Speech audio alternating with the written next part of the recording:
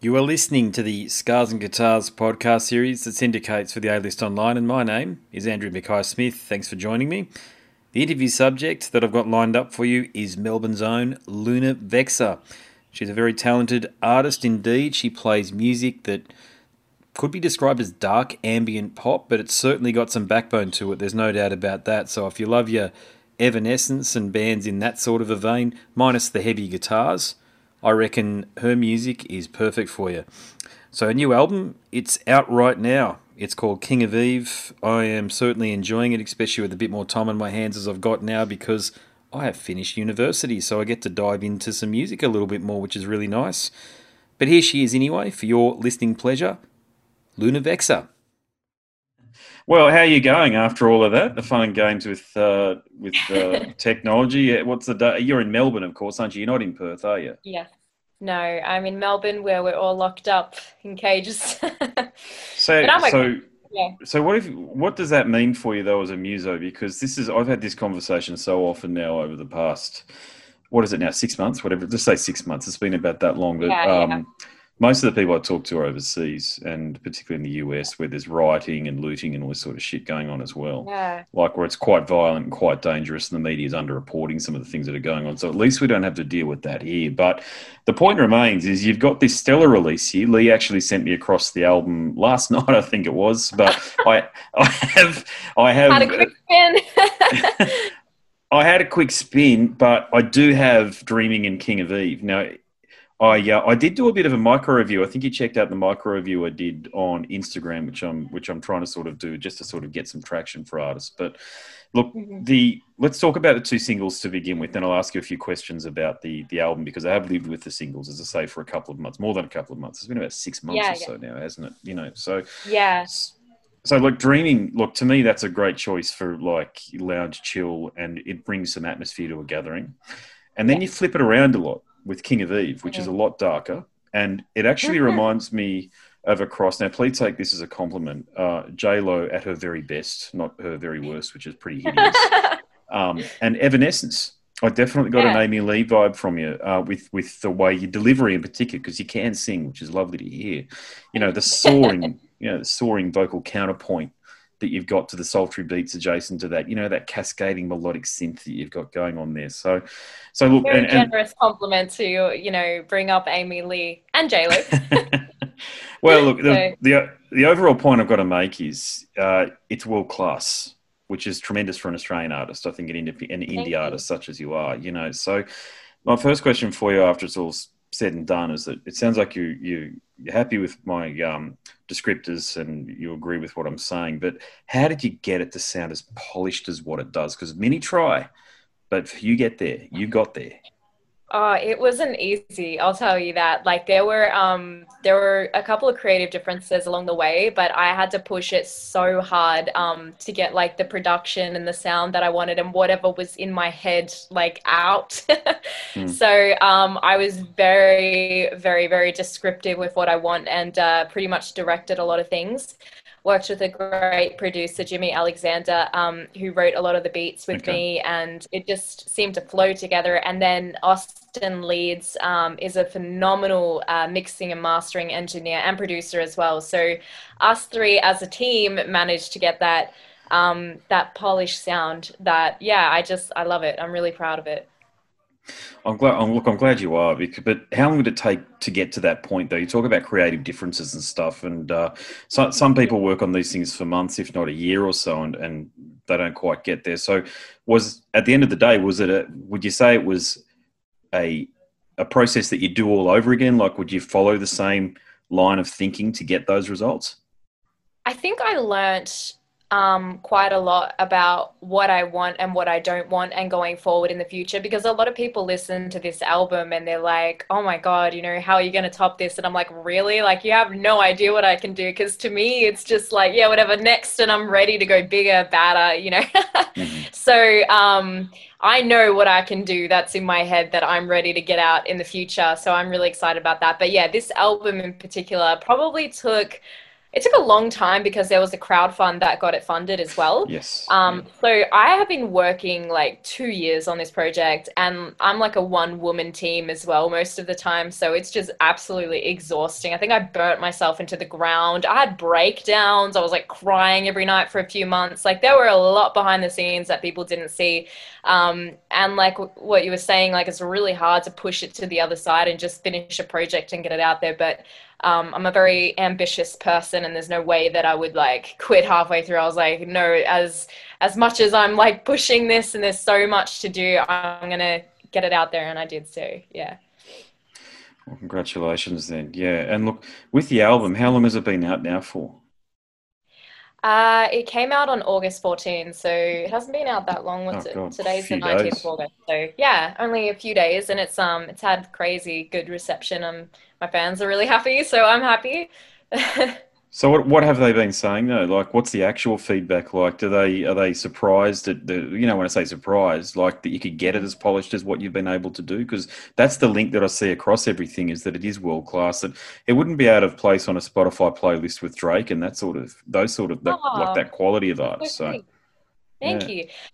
Yeah, I actually ask a lot of them what they thought as well, and I've had messages, just like paragraphs of people giving me descriptions of how they feel about the songs and like the change in my sound, and so many people have said so many different things, but I guess what it has in common is every song on this album is different. So we've got pop songs, then we've got more chill songs, like you said, Dreaming. King of Eve is a bit more hard hitting, sort of like Amy Lee Belt vibes. And then Hmm. Illusions is just a whole other thing in itself. And then, yeah, so we're flipping between different genres really and styles, but it all comes under that alternative dark pop, which ties it together. And Yeah. everyone just, I don't know, they just like it. They can relate to the lyrics. They love the sound, and they also say that it's like really clean, and they like how it turned out, the production and the mixes and things like that as well. So you mentioned in there the lyrical content as well. So what have is there a narrative that's sort of common across all of the tracks, or are they all fairly individual in their identity? I'd say some of them have some things in common. Like I wrote Speak to Me and Dreaming in the same week. Then there's other songs like Illusions. I was probably really manic when I wrote that one. I don't. That one has a pretty crazy concept just about reality, being an illusion, like kind of being in a matrix, and Nice. Yeah. wanting to connect to your higher self. And there's different dimensions, and people aren't who they seem. And there's all kinds of meanings in that song. And then King of Eve, as a whole, I guess it's about fighting for your dreams, and is quite motivational. So yeah, I guess they have some similarities, but they're different as well. Yeah, lyrics now. Look, I've written enough lyrics in my lifetime. I'm a writer. I'm a journalist, so I'm a writer as well. Yeah. And I find that I can scrap like up to 5,000 words in a moment and literally never see it ever again. Just Wow. I wish I because could do that. yeah, I used to keep it, but then I can get confused. So I thought I sort of my idea is, and I've heard guitarists, and I'm also a guitarist and bass player, right? So I've heard Mm, guitarists talk about this, is that they figure if the ideas are really that good, I think Paul McCartney actually said it, you'll remember it. That's how mm, you. That's so. Don't be afraid to say record stuff or write stuff and effectively bin it, because if it's a great idea, it'll come back to you. Now, I don't know whether I completely agree with that, because God knows there's been riffs that I've had in my head that I've hummed into the iPhone that I haven't backed mm. up. This is years before I had cloud backup and all the rest of it, and lost just because you swipe up and it cancels everything or Yeah. what have you. And they're ones that I remember thinking very highly of at the time. But for yourself, is that lyric writing, is it a painful process as well, or is it a bit cathartic for you?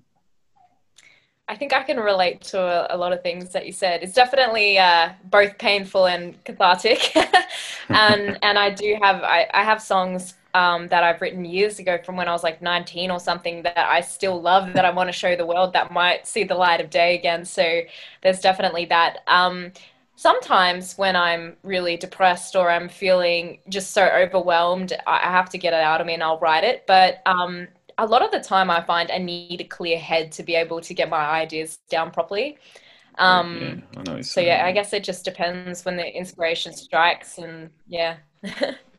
Yeah, I've never subscribed to the theory that you can be going through a shitty time and create great music or write great lyrics. You know, I've been through plenty of shitty times, and I've read back to back the poetry that I've written at the time or the lyrics, and I've hated them because they're just not the creative juices. I think flow Yeah, when you're it's feeling difficult. great.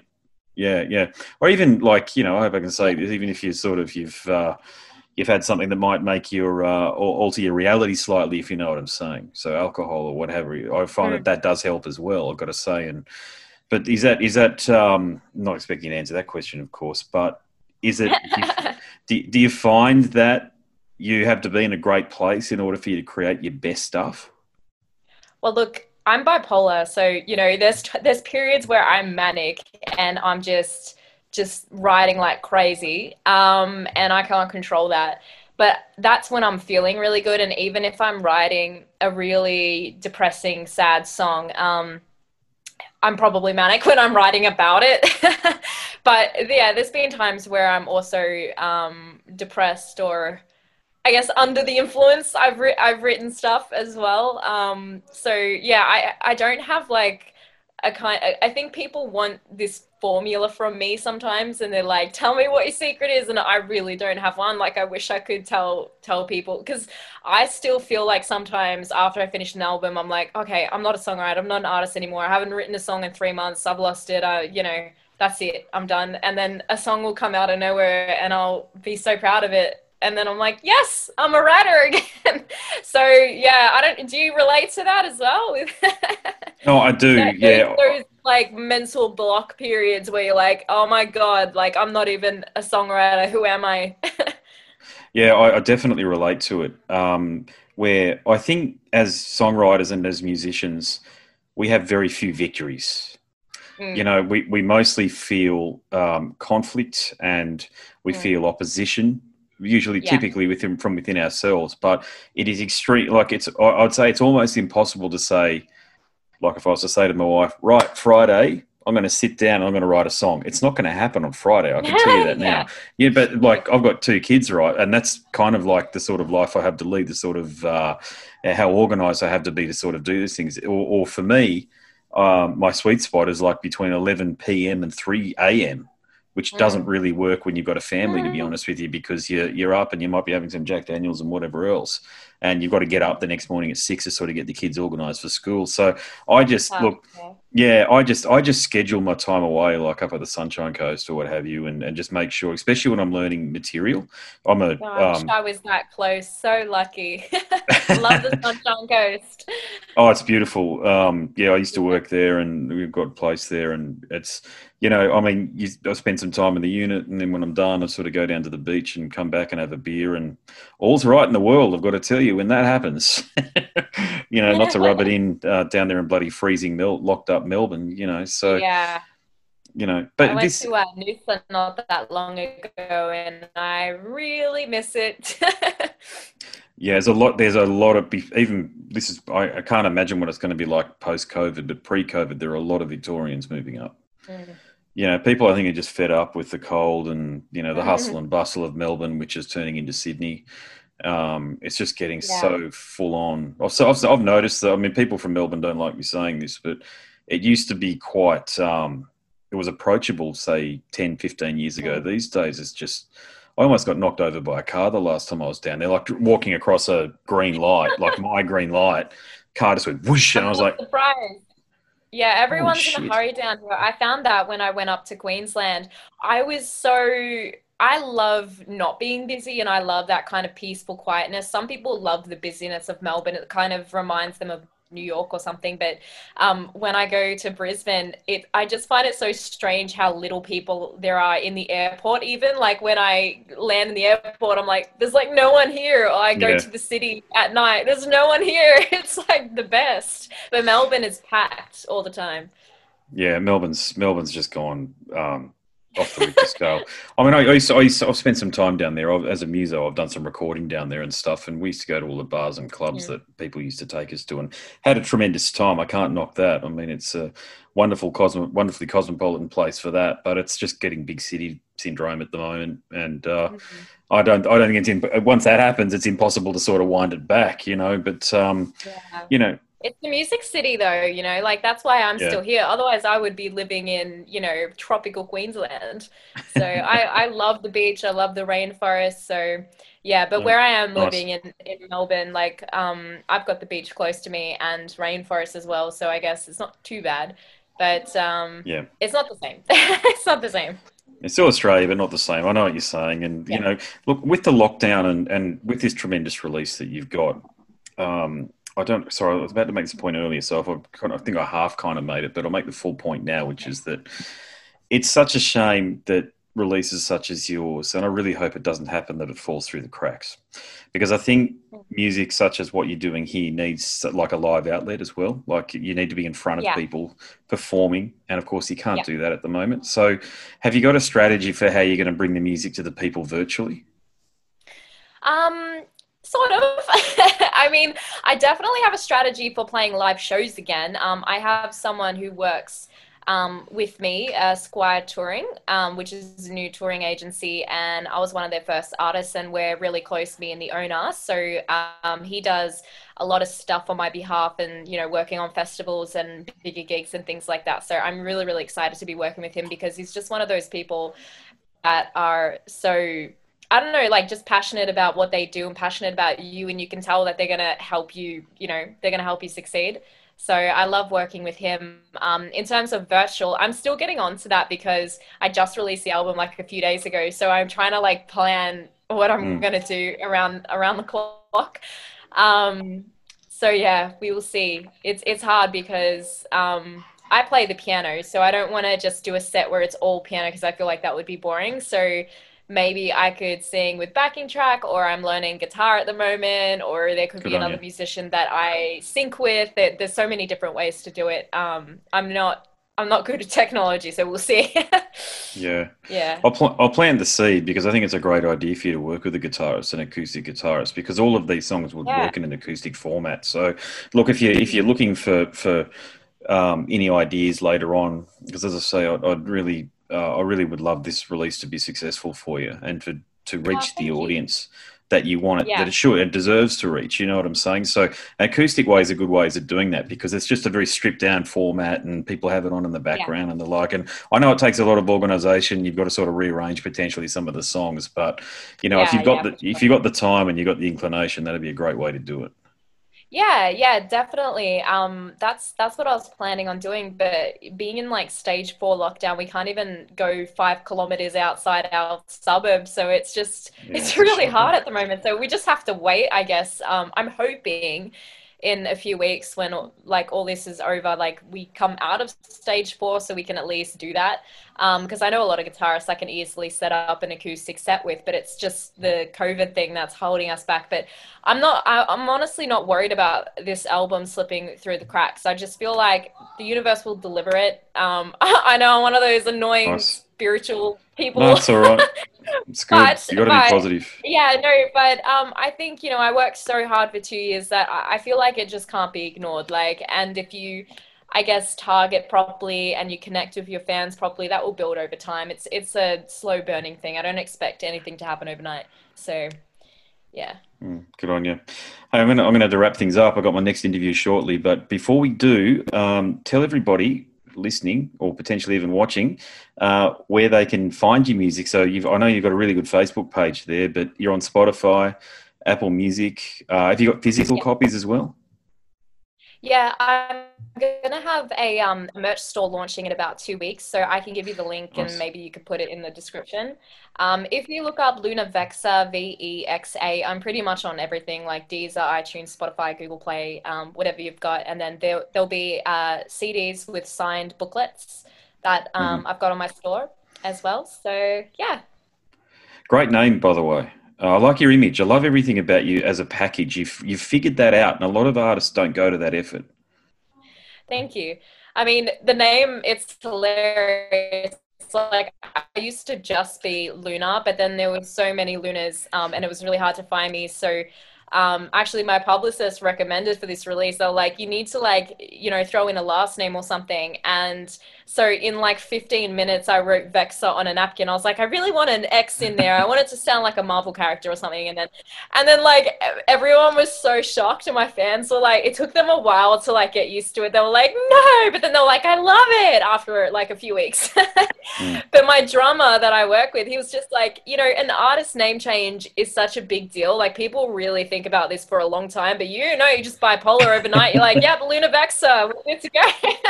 And then I'm forever that. So yeah. All right, yeah.